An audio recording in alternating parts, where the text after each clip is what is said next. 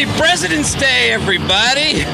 Aloha! Did you see that our president, he buzzed the Daytona 500 yesterday? Yeah, and apparently he also took a lap in his limo, the Beast. Was that taking liberties with the office, or would you do that? Anything to rile up the fan base. Right. People were cheering. He's got some supporters. Yeah. Depending on what bubble you read, I don't know. People were into it though. He knows. He knows how to play the narrative. He knows. He's a good showman. Yeah. We talked about melatonin last week. I don't know if we did it on air, but we talked beforehand. I started taking melatonin to help me sleep. But one thing that it does is it makes you have these really vivid dreams. And I dreamed last night that I was actually on Air Force One with Trump, except at the same time, like one of those cognitive dissonance things happened where I was also going to Freightwaves Live Chicago. And then I woke up because it was like, this doesn't make sense. That left an impression. What, that event? Yeah, apparently. Not only the Freightwaves Live event, but the Daytona flyover. By the way, Philip Stewart, he says, hi guys. Hey, Philip Stewart. We got the comments up over here on LinkedIn. I think Chad's monitoring the Facebook. Yeah, let us know what is happening and where you're from. Like to hear from you in the comments sections. Where are we? We were talking about your dreams. Then you woke up to the reality show of your life, Tim Dooner. Yes. And it's pretty exciting to be a part of it. Is it? I'm just getting up the YouTube comments over here for the people. Okay. For the people. Okay, we have a great show today. Yeah. I know it's a holiday, but we don't take holidays off around here. We work right through them. We have a show lined up. We have attorney Heather Devine. She's going to talk to us about hostage cargo. The hostage taco. The one that you've just your reality show. We're all living in it, Dooner. Hostage cargo. We'll talk to a cancer survivor, trucker, owner-operator Ingrid Brown about her incredible journey. She'll be on the line, too. That's exciting stuff. She's been through a lot. We're going to talk about something we've touched on a lot, but the Wirecutter just put out this big report about Amazon's counterfeit goods epidemic. It's good to get updated on that, that's for sure. Some great headlines, but first, Dooner, you know what time it is? Time to pay those bills. That's right. There's the money shaker. This episode is brought to you by Redwood Logistics, a leading logistics platform company whose diverse solutions portfolio includes digital freight brokerage, flexible freight management, and innovative platform services that simplify the integration of disparate supply chain technology. Redwood connects its diverse roster of customers to the power of supply chain management technology and the industry's brightest minds. For more information, connect with us at Tell 'em Chad. RedwoodLogistics.com.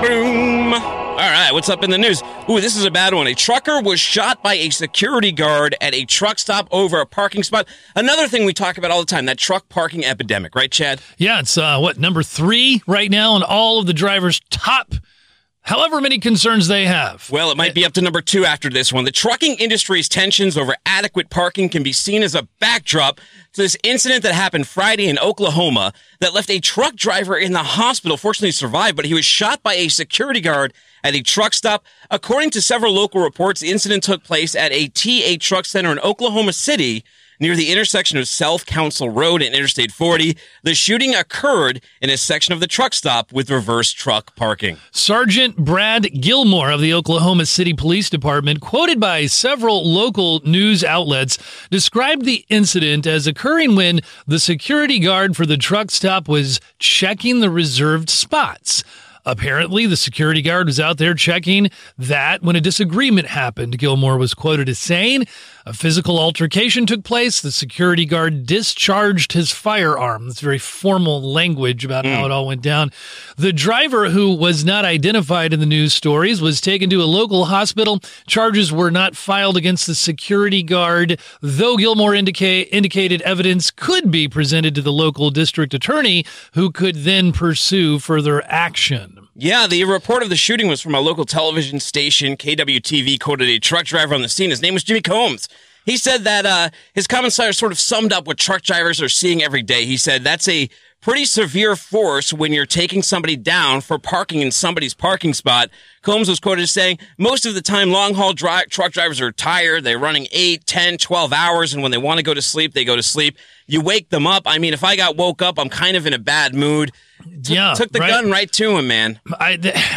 Who knows the incident, like what all happened there? But yeah, remember we just mentioned it. The last year's annual survey and the biggest issues facing trucking from ATRI, the American Trucking Associations. The drivers put parking as number 3. A year earlier, it was second. In 2018, management listed parking as the 9th biggest concern. And the most recent one, it didn't even make the top 10. So management, are you listening? So, in other news, capacity crunch is coming, says top trucking executives. A new capacity crunch is coming to the industry very soon, and that is a very good thing for rates and an industry that is struggling with an overcapacity situation. That is one of the takeaways from a conversation on Thursday with Joey Hogan, president and COO of Covenant Transport at the ACT Research Seminar 62 conference in Columbus, Indiana. Hogan was joined by Kevin Birch, president of Jet Express, as the duo discussed a range of topics from the economy to safety with Tim DeNoyer, vice president and senior analyst of ACT Research. Yeah, Hogan had this to say. From a capacity standpoint, I can paint a picture that it's going to get really bad in April, in the middle of May. To illustrate, he pointed to the timing of the coronavirus that shut down factories in China right after Chinese New Year's. We've talked about this quite a bit because there is, Kevin Hill was on last week. We were talking about how there's going to be an artificial peak season because all these factories are being shut down.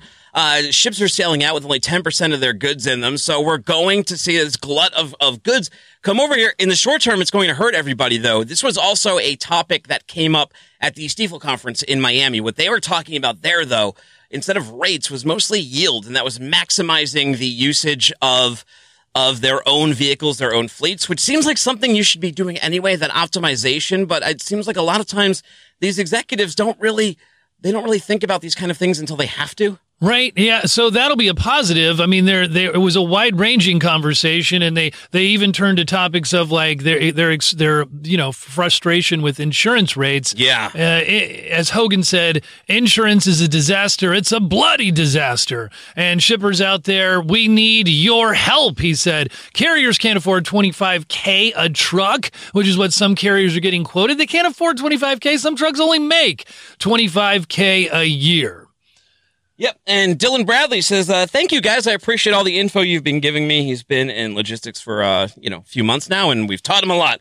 Well, happy to bring it. Happy to bring it to you. Executives also touched on marijuana usage and how it's going to lead to more positive drug tests with there already being more drug tests, 50% now, and then the Drug and Alcohol Clearinghouse, it could cause some problems. They were concerned about the FMCSA's proposal that would introduce sleeper berth flexibility. They were hoping that went through, because a lot of people tend to blame ELDs, but the real problem seems to be the regulation, HOS, right? Yep. Yeah, and then that was really it. They were talking about just hours of service, really, or what concerned them. White House has formed a China trade deal watchdog office, so we all know the Phase 1 trade deal went in. One of the things we touched on, I believe, last week, or in one of our coronavirus episodes, was that this might impact the amount of goods that we can buy from China. A big part of this trade deal is that they have to buy X amount from us, right?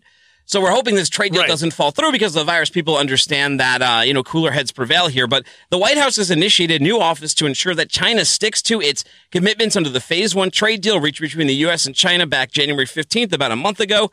The office, which will be administered by the Office of the U.S. Trade Representative, will also work with China's Bilateral Evaluation and Dispute Resolution Office to address disputes that arise over the trade deal's implementation. So this seems like a positive step. Right. Deputy U.S. Trade Representative Jeffrey Garish has been appointed by the Trump administration to lead the new office. Chapter 7 of the U.S.-China Phase 1 Economic and Trade Agreement. You might not have known there were that many chapters. There's at least 7. It called for transparent implementation of the agreement and a specific means to allow the two parties to resolve disputes in a, quote, fair and expeditious manner. Yeah, and they're like most government things, hopefully it doesn't take forever. Here it says the dispute resolution process should take no more than 90 days. Hope they stick to that. I bet it takes a long time to read through the document. The Jan 15 trade deal committed China to purchasing more than $200 billion in U.S. goods, which includes $50 billion in farm products, $75 billion in manufactured goods, $50 billion in energy commodities, and $40 to $50 billion in services. And again, I hope the coronavirus doesn't throw any wrenches on there. Obviously, you hope people don't get sick and I think there die are from that. But yeah, right. I think that there are clauses that the force majeure and the acts of God could get them off the hook in some of the cases. Well, maybe. Yeah, maybe. All right, let's call out to Heather Devine now. Okay. 5, count to 5 good minutes. Let's see here. So Heather Devine, she is a partner with Alexander Holborn LLP. Hey, Heather, you there? No, it's still waiting for it to dial. Oh, okay. It says calling home. Let's try one more time. Here we go. Little technical difficulty. Yeah, so It's all good. She's a motorcycle rider. Yeah, big fan of that. She's a partner at Canadian law firm Alexander Holborn. And Hey, Heather. Heather. How's it going? Hi. How's it going? How's it going? Perfect. So we were just introducing you. We're Heather Devine. You are. Some people have called you the Cassandra Gaines of Canada. That's so flattering. That's a lot to live up to. Sure is. Right. You know what? But she has her own style. She has her own verve. Cassandra's very punk rock. But Heather, not to be outdone, is a motorcycle ride. What's your steel horse of favor? Well, I used to ride a Triumph Daytona 675 and had a bit of a crash on it and thought, you know what? I'm going to go to a lower power bike and then change and perfect my style. So right now I'm riding a Kawasaki Ninja 400, but I don't brake in the turns, so that's why I love it.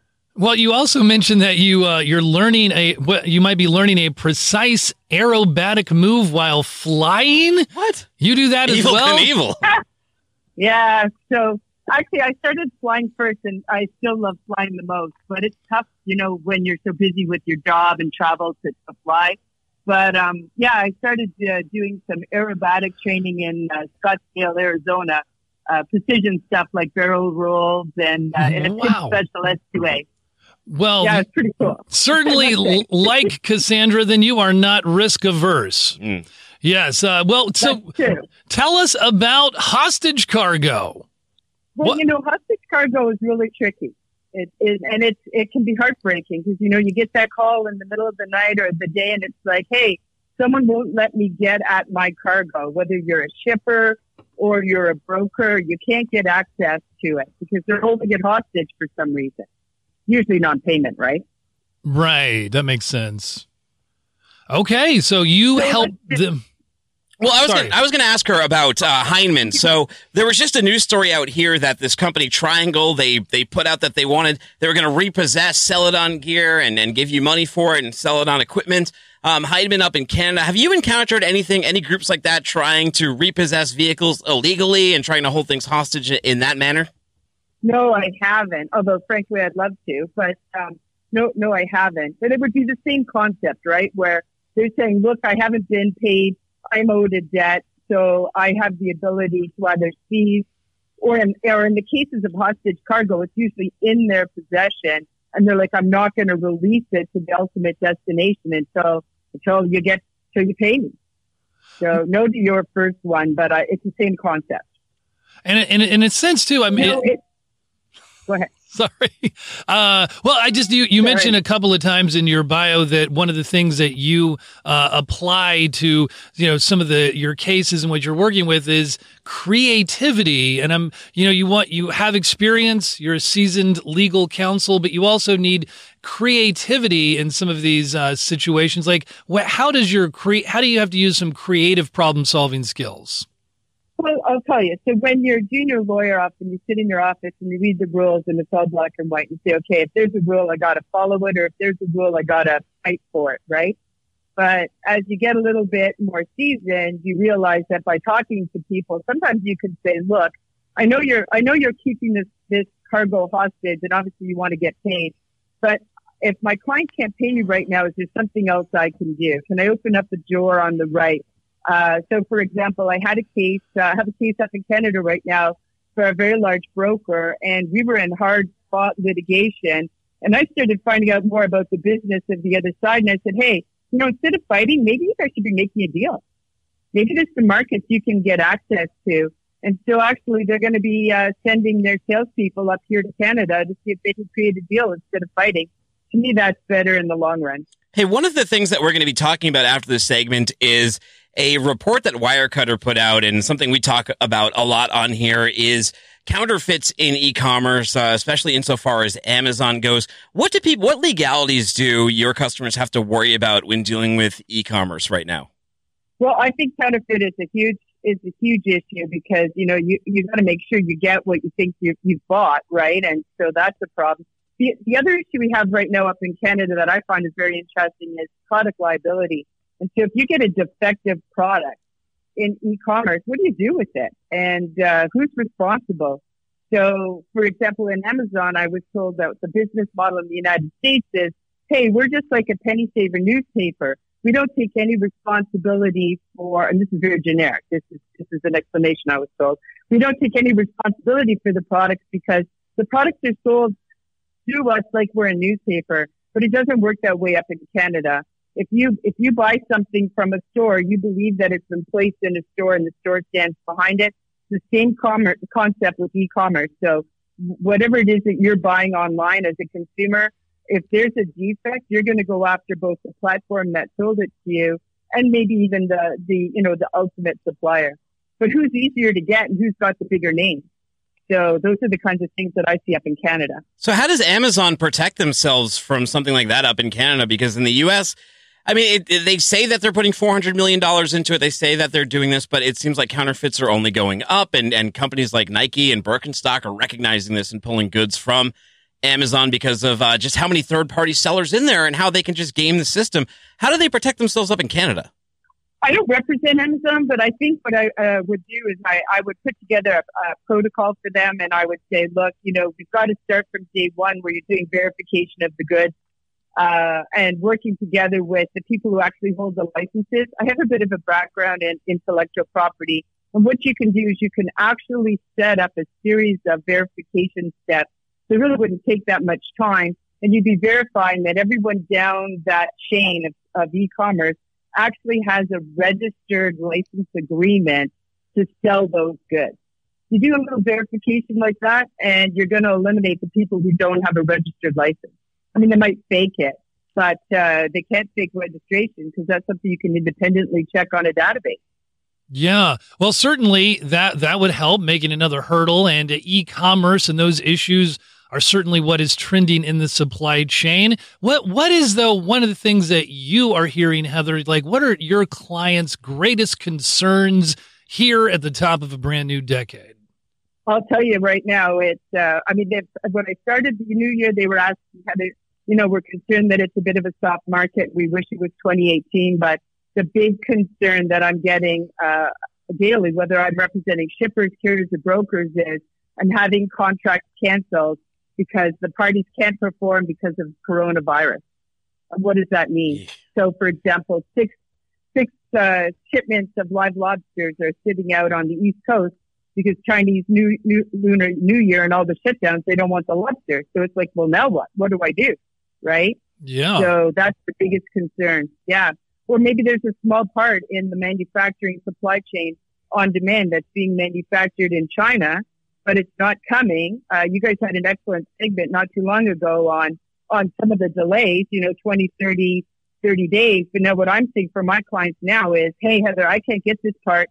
I can't perform. What's going to happen to me? I want to perform. I want to do what I agreed to in my contract, but I can't. What kind of damages am I looking at? Where's this going to go? Yeah, and the unfortunate thing is right that now. Those types of damages are usually customer relationships at first because it's a new thing, right? It's a new situation, people getting impacted by this coronavirus. So, I've been on the import side and I've dealt with shippers, and when things don't show up on time, they get upset and sometimes they look for new partners, and that can be very risky to a business, especially one that's trying to be risk averse. Hey, Heather, how do people reach out and learn more about you? I'm on the Alexander Holborn website, so you can find me there. You can reach out to me directly at hdevine@ahbl.ca. I'm also on LinkedIn, so I'm pretty accessible. But yeah, this is great. Thanks for getting me to think about some stuff I haven't thought about before. Thank you so much for joining us on air. Thanks for educating us, and thanks for spreading the word, and we look forward to talking to you again. Good stuff. Yeah. Very, very interesting. I love talking to these legal types too, because they always have to look at all these situations in supply chain from a different lens than we do, right? Yeah. It's like four-dimensional chess almost. Yeah. Thinking of the various parts. All right.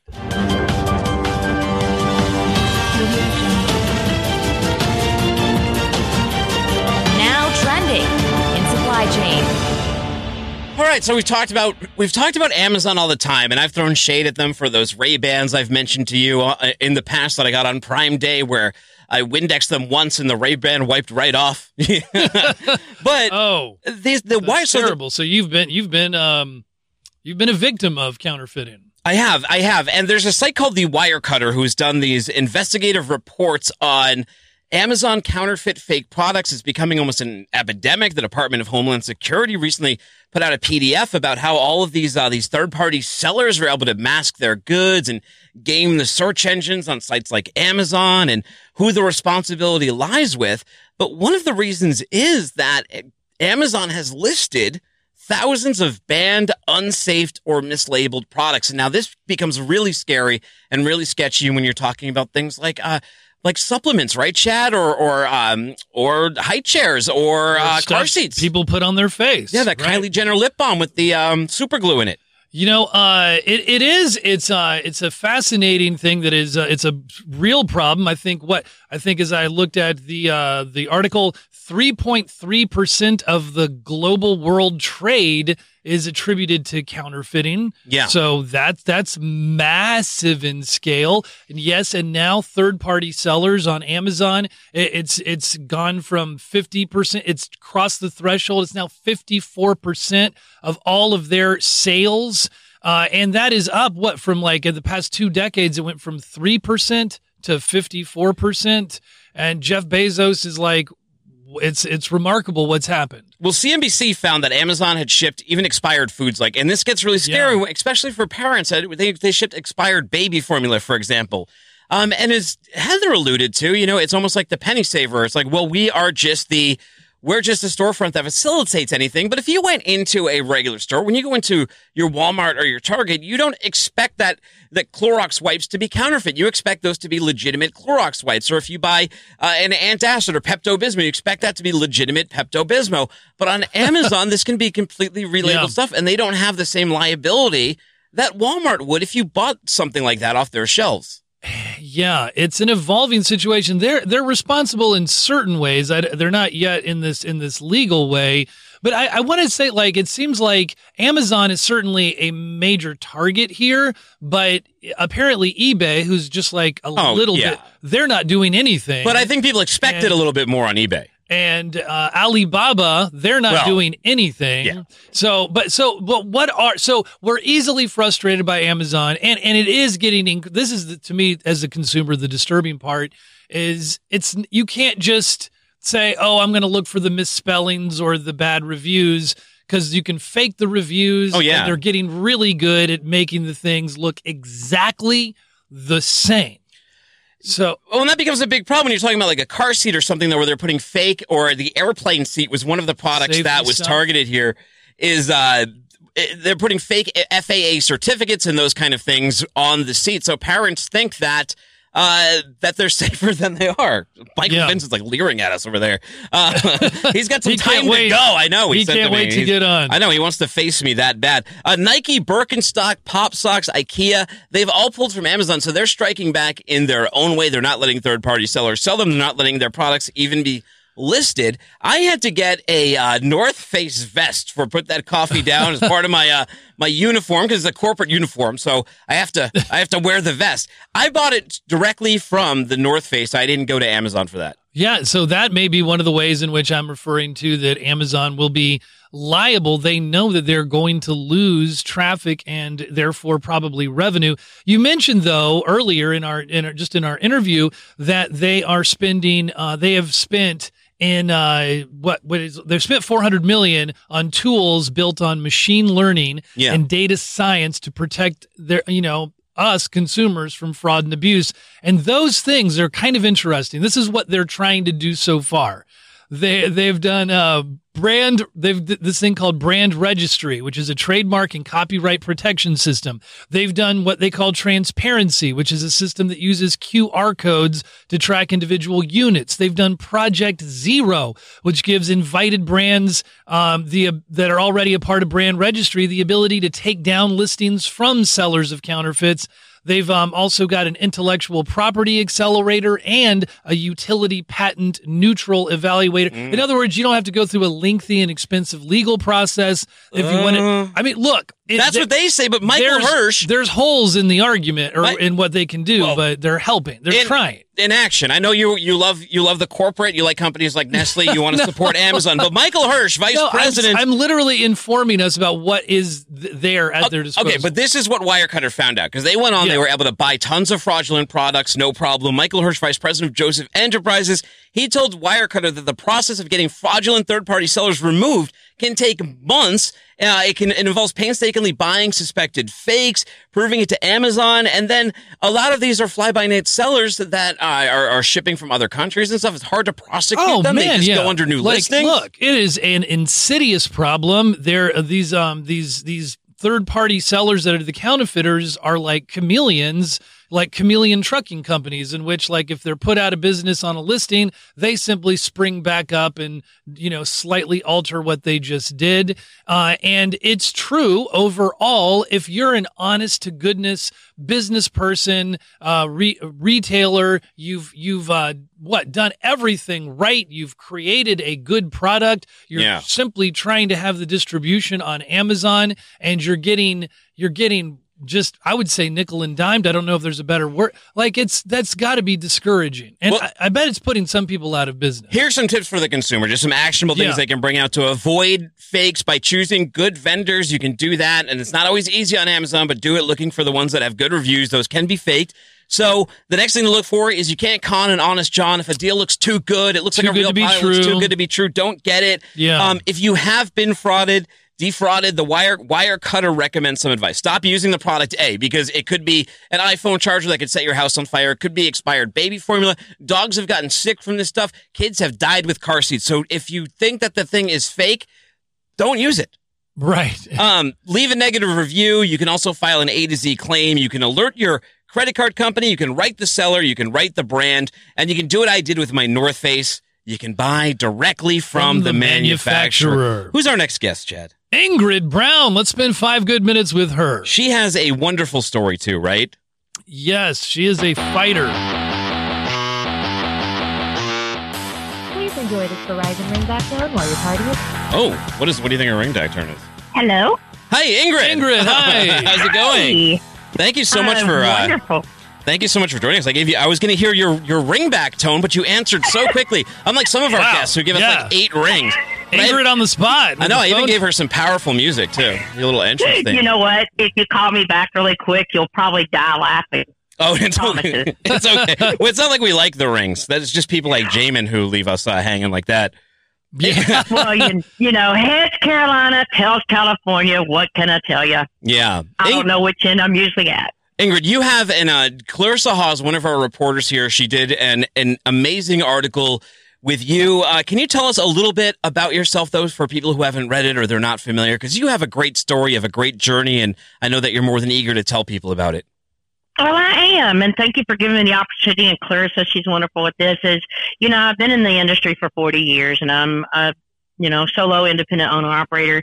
And I had noticed back in 17 that I just kind of got really run down the first of the year, and I'm not one that really likes doctors, and I found a brown spot, and I thought, well, it's not a mole, it's just an age spot because I'm getting older, and it started getting bigger, and so I went to a dermatologist, and the dermatologist did a biopsy of it right there that day, and he said, I really think this might be some type of skin cancer, which there are 3 types of skin cancer, and I'll explain that in a second if that's okay. Yeah, sure. And I didn't hear anything for 3 or 4 days, and I jumped in the truck and left Michigan and was headed to Houston, and I got a phone call, and it was the doctor, and he said, I really need you to come in the office now. And I said, well, that's a little hard. I'm on my way to Houston, and I won't be back for about 10 days. And he said, no, you can't wait that long because your biopsy came back positive for melanoma cancer. And I said, oh, well, then I'll call you when I get back. And he said, maybe you don't understand what I just told you. You have cancer, and it is a very rapid progressive if it's not taken care of pretty much immediately. And you have to keep running, right? Because you are the sole owner of Roland B. LLC. You haul refrigerated freight, and if your truck's not moving, you're not making money. That puts you in a precarious position, right? It did, very much so. I actually got back. I flew to Cancer Treatment Center, had surgery, and of course, at this time, my truck's parked. It's not turning. I'm not earning. Old cliche, but it's true. And there's nobody attached to it but me. So, I did take time. I did that. I was actually back in the truck in 2 weeks. And then melanoma is the skin disease or skin cancer that it kind of goes throughout your body. It's like if you spill a jar of BBs on the floor, they're going to go everywhere. And that's what happens is melanoma literally goes to your body, and it just kind of decides to go everywhere and hide or come out or whatever. And so I've had this past Wednesday, I had 2 more biopsies done, one on my leg and one on my lip. And these all incur stitches and stuff. I've had 8 biopsies and surgeries and all. I did have the base of my tongue and the bottom of my throat taken out about not quite a third of it about a year and a half ago. I was back trucking 4 weeks later. That is. But I can't sit. And there's so many drivers out there. Get that impression, right? Don't you, Chad? Yeah, she's going to keep on rolling. And but let's back up a tiny bit and tell us, Ingrid, just what are those 3 types of cancer that you were going to tell us about? Yeah, you have a basal cell, which is like on the topical skin. That's one that, they do take off. They do that by freezing it, that kind of thing, and it doesn't spread. Then you have, hillbilly language is squamous cell. Squamous cell, you can look it up. Okay. Anyway, that's one that goes a little further in the dermis, in the epidermis, and it can spread to a local or nearby lymph node if it's not seen about over time. And I have had some of that. Down the face, whatever. And then you have melanoma. Melanoma is one that there is quite a bit of it, of stage 3s, 4s, and it's a very high percentage of loss of life, even with treatment. It's treated with immunotherapy when it gets into the melanoma stage. Immunotherapy is like chemotherapy. Every 2 weeks you go and have infusions. Now they've moved that to once a month. My brother was diagnosed 6 months after I was, and he chose to go the route of the infusions because he's at home and he could go do those. I can't come out of my truck. I'm my sole provider. Yeah. So I chose to watch and wait. Watch and wait is something pops up. You go to the dermatologist, you go to the oncologist, and it's done with. It's gone. And so those are 3 things. Yeah, you're actually watching a lot now. You're getting lots of regular screenings. One of the things I love your story. You're also helping use your experience to help educate others in the industry, and you have a reason truckers should wear sunscreen. It's the left side, and if over half of my majority of this has happened on my left side, and the window just from the side. Window, yeah, of course, yeah. The UV rays, of course, are even intensified through glass projection, but you can also get it through the front. I also have a brown spot in my left eye that I did not know till a little over a year ago when I went to get a glasses exam. And they found it. So now I go usually about every 6 weeks, and they take a picture of it, measure it with the other, and see if there's any change in it. the changes when you look for melanoma can be a mole, a brown spot, anything that has a change of color that's irregular in shape. That if you put it and if you put your hand in the middle of it and each half is different, if it actually blisters up or it has a rise to it, any change there is of anything, and it's amazing. You would not believe the people that contacted me that said, hey, I don't know, but I have found this after you realized that I thought it was an H spot too, or it was just a mole or whatever. That even Steve Summers, I'm sure you know Steve, he was like, Ingrid, I went to the doctor and got checked myself. And I'm like, this is how this happens. If this hadn't happened to me, I'd have never known it.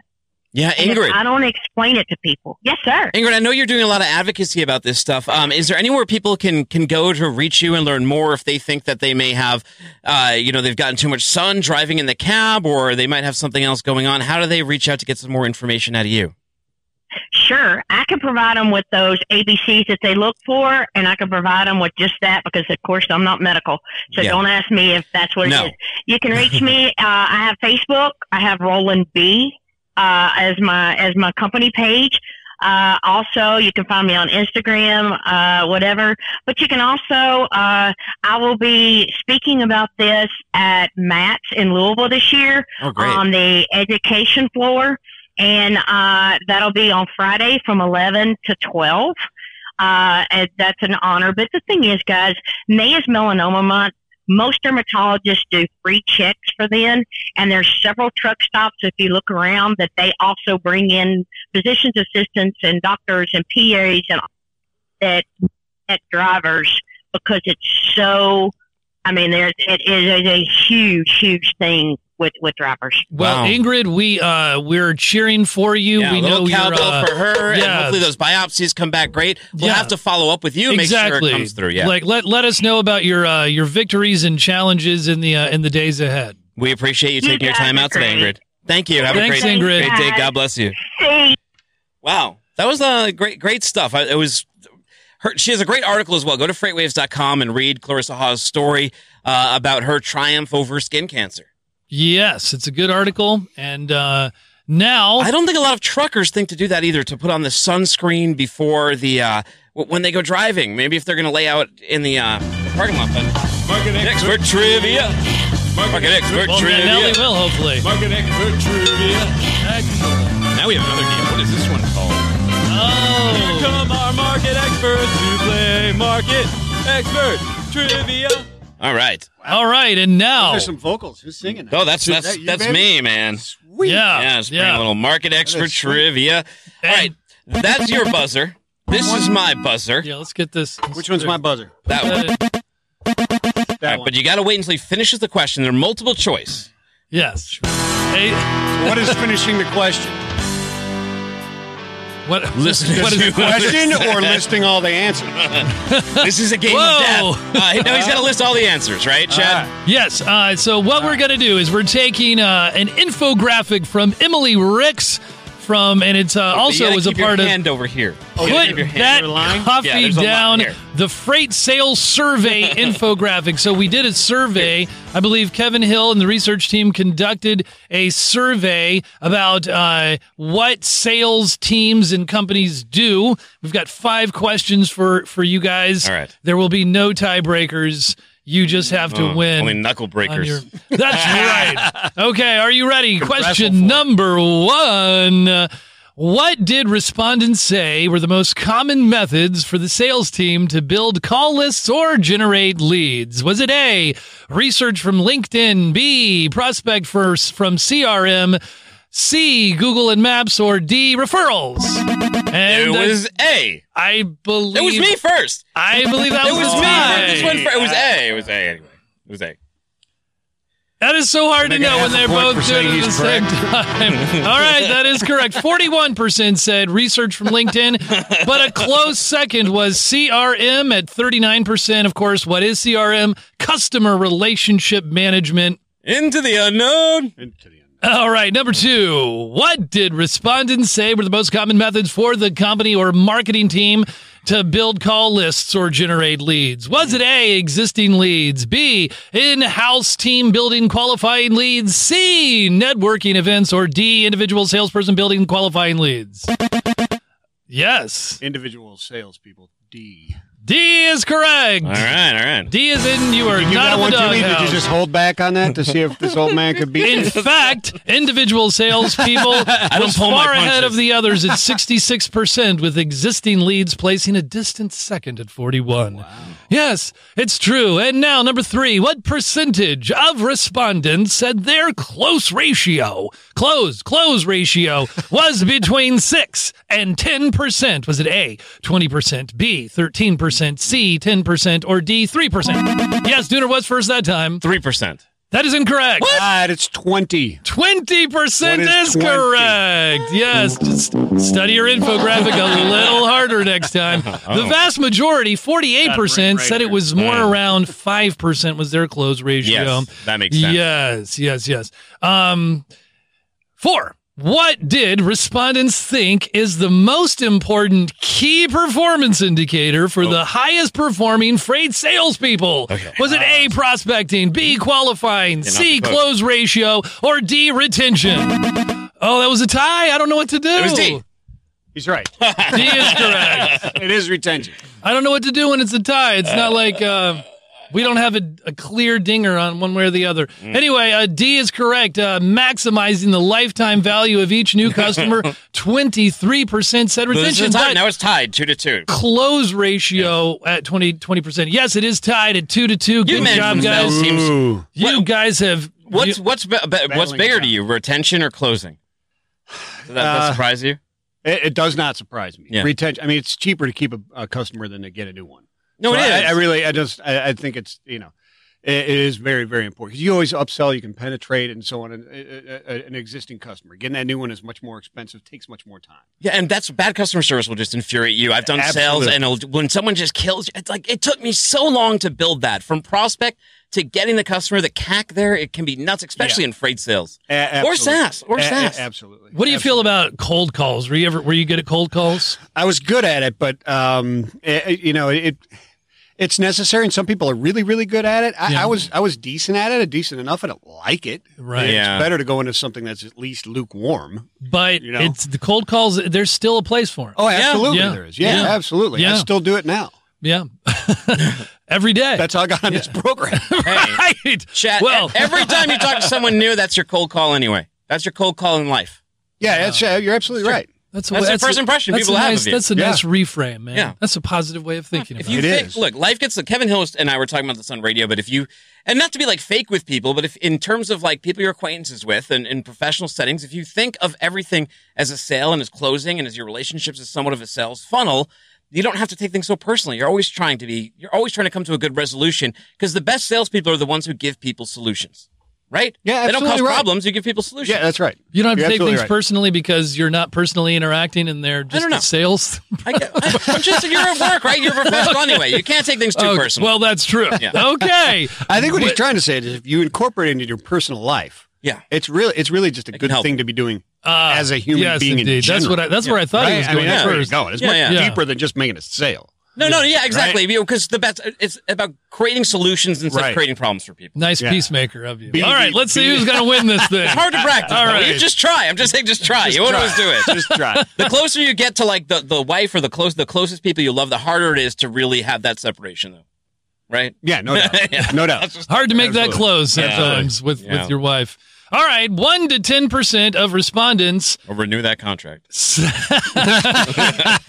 to 10% Will not be of retained. respondents said their sales team spent about 19% of their time generating shipper leads for cold calls. The next level down, 11 to 20% of respondents said they spent about how much of their time generating shipper leads for cold calls? Was it A, 17? Was it B, 14%, C, 13%, or D, 4%? Dooner, C. C is incorrect, but you were so close. So C was what, 17%? It was 13. 13%. I think it's slightly above that. So So what was, I'm going to go with B. B was 14, right? 14%. I'm going to play the prices right and go with $2,001. Nice job. You beat the champ at Market Expert Trivia. My own survey. Yeah. Check out Freight Forecasting Thursdays at 4 p.m. Eastern. 4 p.m. Eastern time. All right. Yeah. Thank you for joining us. Right on. Quite the Big slide. win. Thursdays at 4. All right. Hey, good job, man. Thank you so much, the dude. All right, now it is time to play Big Deal, Little Deal with Emily Zink. She is the head of the TV network, the content, and all the games around here. Yeah. She may not be the game czar, but she's our game star, right? This little game we call Big Deal, Little Deal. Oh, you know I can't move this back because it won't go when you're playing a bumper. Oh, there it is. You can't move the bank back. Man, I think about just gave myself a concussion. What, headbangs? That? Yeah, that vapor music. Vaporwave. Oh, All right. man. It's been fun. You going to have workers' comp now? Hey, thanks for giving me that idea. Oh. We'll have to have an attorney on to tell us. Oh, but you got a ins and outs few of in that. house. So. Oh, that's true. Well, I think I went first last time, as I recall. So, Dooner's turn? Yes. Okay. Sure. Well, data analytics of consumer buying patterns are driving a futuristic race that is dubbed yesterday's delivery. This is interesting. This is a concept of setting logistics in motion on products that have not yet been ordered, but will surely be ordered in the very near future. Yeah, this is what Hasbro should have done with Baby Yoda toys, Yes. right? They didn't have them out by Christmas. Supposedly, it was to keep a secret. That seems like an expensive secret to keep. I don't know if I believe that story, a likely one. But isn't this the same thing as demand planning? Like, it's just like a lot of times I think that data companies like to come out and they're like, hey, it's just marketing, right? They're just like remarketing demand planning. This is just using data to do better demand planning. So yeah, I mean, it's a big deal because more companies should forecast better. So Isn't yeah, good. this Yeah. what Amazon does, where they tell you like the reorder, or what's the function on Prime where? Oh yeah. Like, the subscribe and save? No, I think there's something else where it's like you've bought The this button? before. You should, Oh, or just the their past, algorithms, Yeah. based on. Yeah, and the way that Vishnu framed this article that is capacity needs of long haul trucking and last mile are diverging faster than ever. I mean, that makes it seem like a big deal, but when I read the article, it's an overview of the market and kind of an overview of some of the changes and what's happening. So for that reason, I will probably say little deal. I mean, big things are happening in our industry, and we're tracking data better than ever so that we can position the supplies at our manufacturing and warehouses better than ever. Yeah. I mean, so. All right. Both of you said little deal? I said it's a big deal that companies should demand plan better. It's a That's the micro only big deal on a macro level. Yeah. Okay. Well, NFI sees explosive growth for its Class 8 electric truck fleet. Chad, is this a big deal or a little deal? Well, I mean, it's a pretty interesting way that they're utilizing these Class 8s in drayage. In a drayage context where you only have to go 100 miles. But some people are saying that really Class 6 would be a better use of this size of a vehicle. Over the road, long haul. Why are you so classist? And well, it's because over the road they're not coming anytime soon for the battery. The battery technologies we've been talking about for the past 2 years ain't there. Good luck with that Tesla semi. What? It's coming. They're manufacturing them. And it's having to be subsidized by the government right now. So little deal. No, it's a big deal. It's a big deal. By the middle of the decade, they say that they're going to half their fleet's going to be electric. Yeah. That's pretty huge. And if you look at it, it's going to, I think in the short term, it's going to cause all these distortions in the auto market. And we're already seeing some of them start to happen. But as the shift goes, because companies are going to start, they're going to wait until some of this technology evolves, so they might hold on to their fleets a little bit longer. So I think the last huge round of buying already happened in 2018. And I think that a lot of companies are going to be like, well, I want this technology to mature, and then our next round of fleets will be these electric trucks. NFI is saying that by the middle of good, big deal. Well, you have to think of all all the states now have, like California, all these regulations that you have to follow, and you can't be driving the same type of truck you used to drive. So I can see an uptick in this. Well, the coronavirus in China has not yet affected the import of auto parts from Mexico's automotive industry, but the industry in Mexico says it is ready to replace up to 80% of those Chinese imports if necessary. Big deal or little deal, Dooner? I believe that this is Chad's. No, I go first. All right. So Mexico audio. Yes. So we just talked about the auto industry, right? The auto industry has been hurting in the United States. We've been seeing Mac with a whole bunch of layoffs and all of those things. And the last thing they needed was the coronavirus to impact this. Yeah. And I always feel a little bad. And I think that someone made a comment, like they called us out for having to talk about the coronavirus in the context of trade. But we do have to remove ourselves from the human impact and the human element because this is having real world financial impacts. Yeah. And I think that this, again, is going to cost people jobs. It may not cause them respiratory infections, but it's going to cause them their livelihoods. And I think we're going to see this happen in Mexico. So it's good that they're preparing for this to happen. I would be a little bit nervous if I worked in a Mexican auto plant right now. Yeah, but the good thing is in this article is they said they're ready to replace those Chinese imports with Canadian in the United States. And that's good news. As bad as the coronavirus is, they know where they're going to source it from, and it right, and it did. It represented a large part, 14.5% of their total imports were from Mexican automotive that sector. But they are adjusting, as you said, and also to date, imports of components and auto parts, mostly electronics, from China have not stopped.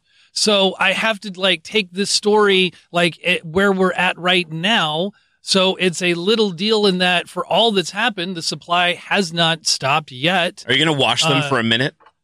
If I received something, I would, because of the information that we've learned here at What the Truck, right? Where we're learning something new each and every day. And that's a big that was our good news, bad news on Friday. There was an article that had said that don't be concerned if you order, if you overnight some computer parts or something from China, that you'll get the coronavirus, because all you have to do is sanitize and wash them for a minute. And I was like, I never open something I buy and wash it. I just don't. Clothes I do, but I don't. Not they can live on inanimate objects for up to 9 days. Well, SARS and MERS can. It didn't say the coronavirus could. Oh, I thought coronavirus could. Those are versions of it. They're burning money. Any money that would come from a factory someone would pay with, at a hospital, anything like that. They are burning money in China right now. Wow. So I guess it could live on a lot of stuff. Well, speaking of the coronavirus in China, Chinese shipping executives say sailings are being canceled or moved at as little as 10% capacity. So these ships that are coming over here, about 10% full, some of them? Yeah, this is a big deal. It is what is happening right now. This may be the biggest deal of our big deal, little deals. It is I think that it's starting to stretch out longer and longer. Yes, but instead of us now maybe being bullish on the latter half of the year, who knows what is going to happen? There will be real losses, it looks like, and the container industry is showing it. They can move more than 20,000 containers, and they only had 2,000 full containers leave Northern Europe. I see some serious bad stuff happening right here. Yeah, 10% capacity is not even covering the cost of fuel. The one impact of the coronavirus, that at least bunker fuel has been cheaper. So I guess that's a positive. What this is going to do, though, is going to cause an artificial peak season. So they're moving these ships right now. And the steamship lines have already kind of been hurting. They built too much capacity out. They've been blanking a lot of sailings. And now they can't move a ton of cargo because of all these shutdowns. But I think that the good news out of all of this will be in April and May, when there's all of this cargo to move. They're going to see a big uptick, and they'll probably be able to get to pass through some of those GRIs, and they'll be able to leverage the market a little bit better if you're out there, I don't know, rooting for Maersk for whatever reason. Yeah, and for whenever it'll time out and actually really start to happen.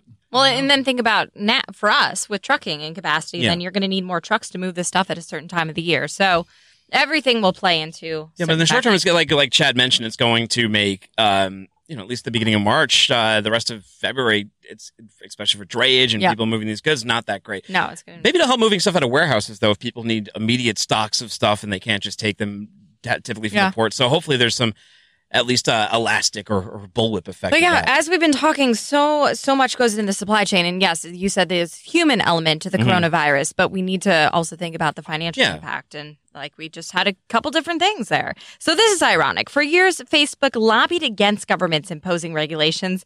Now Mark Zuckerberg says the social media platform needs regulations to win user trust. Is this Chad?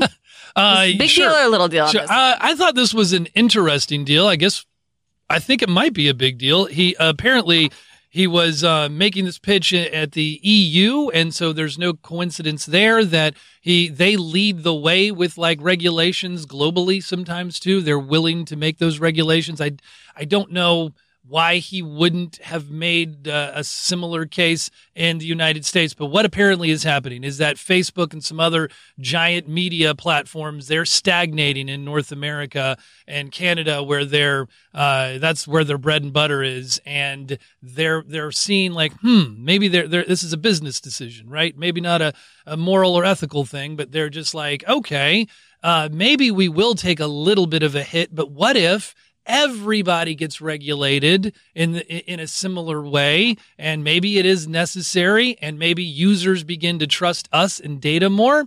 So I think it's interesting. It's finally nice to see a little bit of a change in Zuckerberg's rhetoric. It's What do you convenient. think? It's convenient for him. I mean, when you have the money, when you're a big company, regulation helps you more than it helps the little guy. Oh, yeah. Because they can't afford a lot of these regulations and the hurdles they're going to have to go through. And it's going to put That's a out good some point. emerging businesses that are trying to catch up to the Facebooks of the world because they don't have the cash to burn to get those kind of things in place. So, and I mean, they kind of also have to do it from a public perception. But if you looked at their financials, they're doing, they lost all the young people from Facebook, and it was replaced by, by their parents and whomever and grandparents.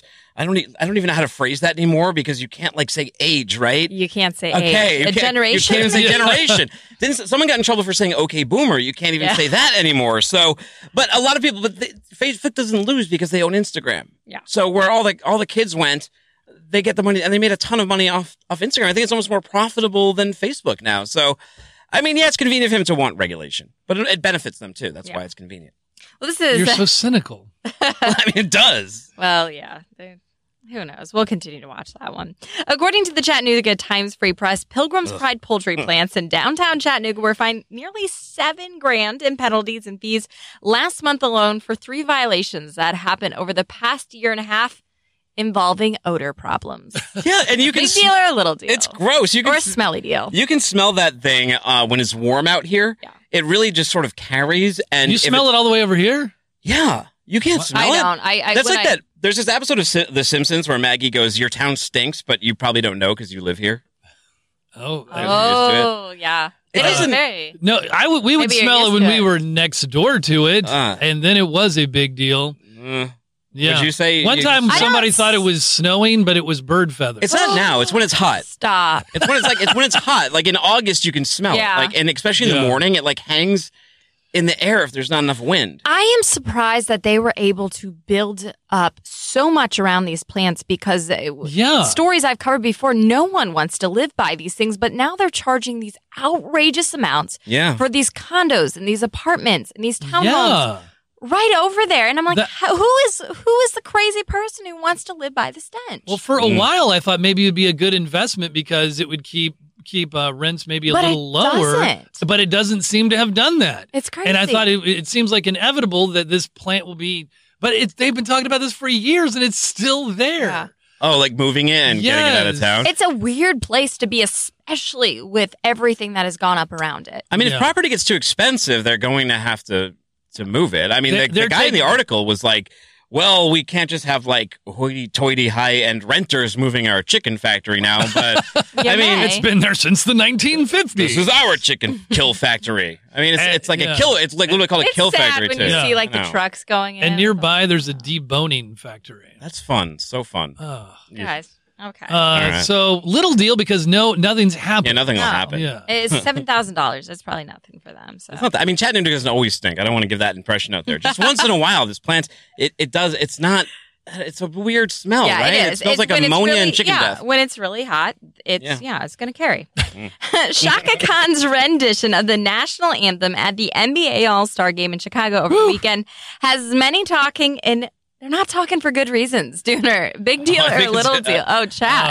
I don't know what deal it is. It was a pretty awful performance. Bless her heart. She was she could not hit that high note, but then she really tried. She had her own arrangement too. Yeah. It was a very like staccato, like pausing and then, just really belting into it. It was very long. I have to admit, I didn't hear the Fergie one, so I don't have anything to compare the Fergie it one to. was bad because the players, they cut away to the players. were The players laughing. were laughing. They during were Fergie. corpsing. They were just, they're cracking They were up. literally like laughing. I didn't see that. Now during she this should one. feel a little better. I don't know. This will give her a run for the money as to the worst, perhaps, of all time. It was rough. So, but maybe I guess little deal. This NBA All-Star game, it has some lineage now of bad star-spangled banners. Exactly. Fergie had hers there. Like you mentioned, people were corpsing during it. They were trying to hold it in. They made it about a minute into the song, and then she just kind of did her own. Like when Fergie's bad, she's bad. Yeah. Like when she just goes off the rails, like it just keeps. Fergalicious, It was one of the worst renditions until Chaka Khan came around, and then she was. I think hers was worse because it was about a minute longer because she really extended it. It went so long that before she even finished singing "The Brave," people just started walking on the court. They were just like, We're done. play. Let's go. It was like she was really, okay, here, I'm going to hit that high note in a minute now. Here I go. I'm going to take my time. And then... They say it's a tough song. When it's done well, it's amazing. It's beautiful. Like Whitney Houston had that. Yeah, best she had of that all great. time. I like that guy that the Bears have who just is like, and the Dons. He just sounds like you want to go to war for that guy. That's a great one. The Atlanta Braves guy, that opera singer. Yeah. That he does a great job. The Bruins, Rencourt, he did an amazing one. So, I mean, there's some good versions. Yeah, when they're good, they're great. Let's hear. and Can you we'll talk hit about it. a note on it? No, it's a hard song to sing. A lot of people, they've talked about changing it to like America Beautiful and those kind of things. But, I mean, people can sing. And then people forget the words. They get nervous. Kelly Clarkson did and fine. then- Yeah. What's coming up on Freightwaves TV? Well, we got a lot. Well, if you have not noticed, if you're watching right now on freightwaves.com, you're obviously seeing us on there. That's something that just started last week. So that is huge. You can not only read your favorite articles, but you also could watch your favorite shows live from 9 until 4:30 Monday through Friday on freightwaves.com, which is very cool. You guys actually, before I forget, have a question for Wednesday's show. Someone asked it on this show. They have a sales-related question. Yes. So I'm telling them, save your question for Wednesday for Put That Coffee Down. Tomorrow, Great Quarter Guys at 2. Wait, what was the question? Cold He's calling, been right? but it's something. He's been in sales. He loves the information. He's been in sales for about 4 months now. Something about leads, I want to say. I can't remember. Oh, this one. Yeah, that one. And I'm commenting back to tell him to call in on Wednesday so he can have the answer. Okay. Don't answer Dylan it yet. Bradley. Yeah. He says It was a great about 4 question. months into Logistics Podcast helped me a lot. Any good advice for coming up with new leads when your pipeline is starting to feel stagnant? Yeah. Put That Coffee Down. There's already 2 episodes up on YouTube. You can watch them or subscribe to Put That Coffee Down, your favorite podcast player, or Freightcast. You get all your Freightwaves podcasts there. This one, that one. There's so many good ones. Yeah. You probably just want to subscribe to Freightcast. And that question's a good tease right there. I was responding, and then I heard my name for Big Deal, Little Deal, so I didn't hit send. So I will hit send with the phone number because you can do call-in shows. And That's right. The first episode is the Leads are weak, so check it out. You can just call Timothy Dooner at... No, Chad, I'm just kidding. I'm just can't give kidding. out We phone do numbers have a like we that. have a We do real have number. a real number. I set control up. the mute button over here. He could also, true. if he wants to answer, not. All right. Well, great job to everybody. Is this our applause button? Oh no. So we have follow-ups, recaps where you can read the articles, you can watch the videos if you can't catch it in real time. So after every broadcast, so check out that. So what else is coming up? So, as I was Great Quarter Guys tomorrow at 2 p.m. Yeah, that's fine. I got a little off on a tangent, then I took us all over on a crazy ride. So, 2 o'clock tomorrow, we have Great Quarter Guys with Kevin Hill and Andrew Cox. And then Wednesday, Put That Coffee Down. You, Kevin Hill, do you have a special guest this week? Yeah, and Jason Eckert. Where's Jason from? From Chattanooga. Local guy, very yes. Cool, local. Well, so he'll be in-house with you guys. That's what I love about the show is the fact we got a lot of great logistics companies throughout the area, so a lot of people wanted to come on, and I'm sure we'll see some more familiar faces. Do you have a new Insiders this week, or did we play all the great No, past ones? we have Andrew Leto on there, the guy who started Global Trans. Yes. Wow. Yes. It's going to be a fantastic so 2 one. o'clock? Yeah, on Thursday? 2 o'clock on Thursday, and it'll be out on podcast players. And everywhere as then well. What the Truck on Friday. We got a lot going on. So a lot of good stuff. And Michael Vincent was in his freight forecasting show. Has a beautiful brand new show open. You'll see. It's very cool. Darren is working on it right now. So Darren's in the graphic design department and cool. Got a lot going on. One day my shows will get one of those. Yes, you next on the list. All right. I think you guys deserve it. All right, well, you can follow her All right, at Emily Em. Zink. That's SZINK. You can follow him at Chad Prevost. You can follow me at Timothy Dooner. Thank you if you tuned in live to tuning into this show we call what? The Truck. Now, it's President's Day. It looks like a lot of you are watching this. I think a lot of people are at work.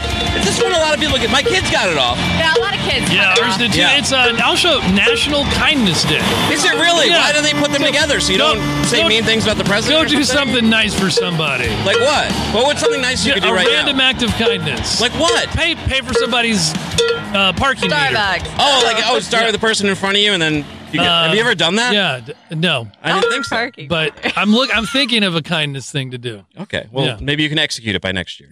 Oh.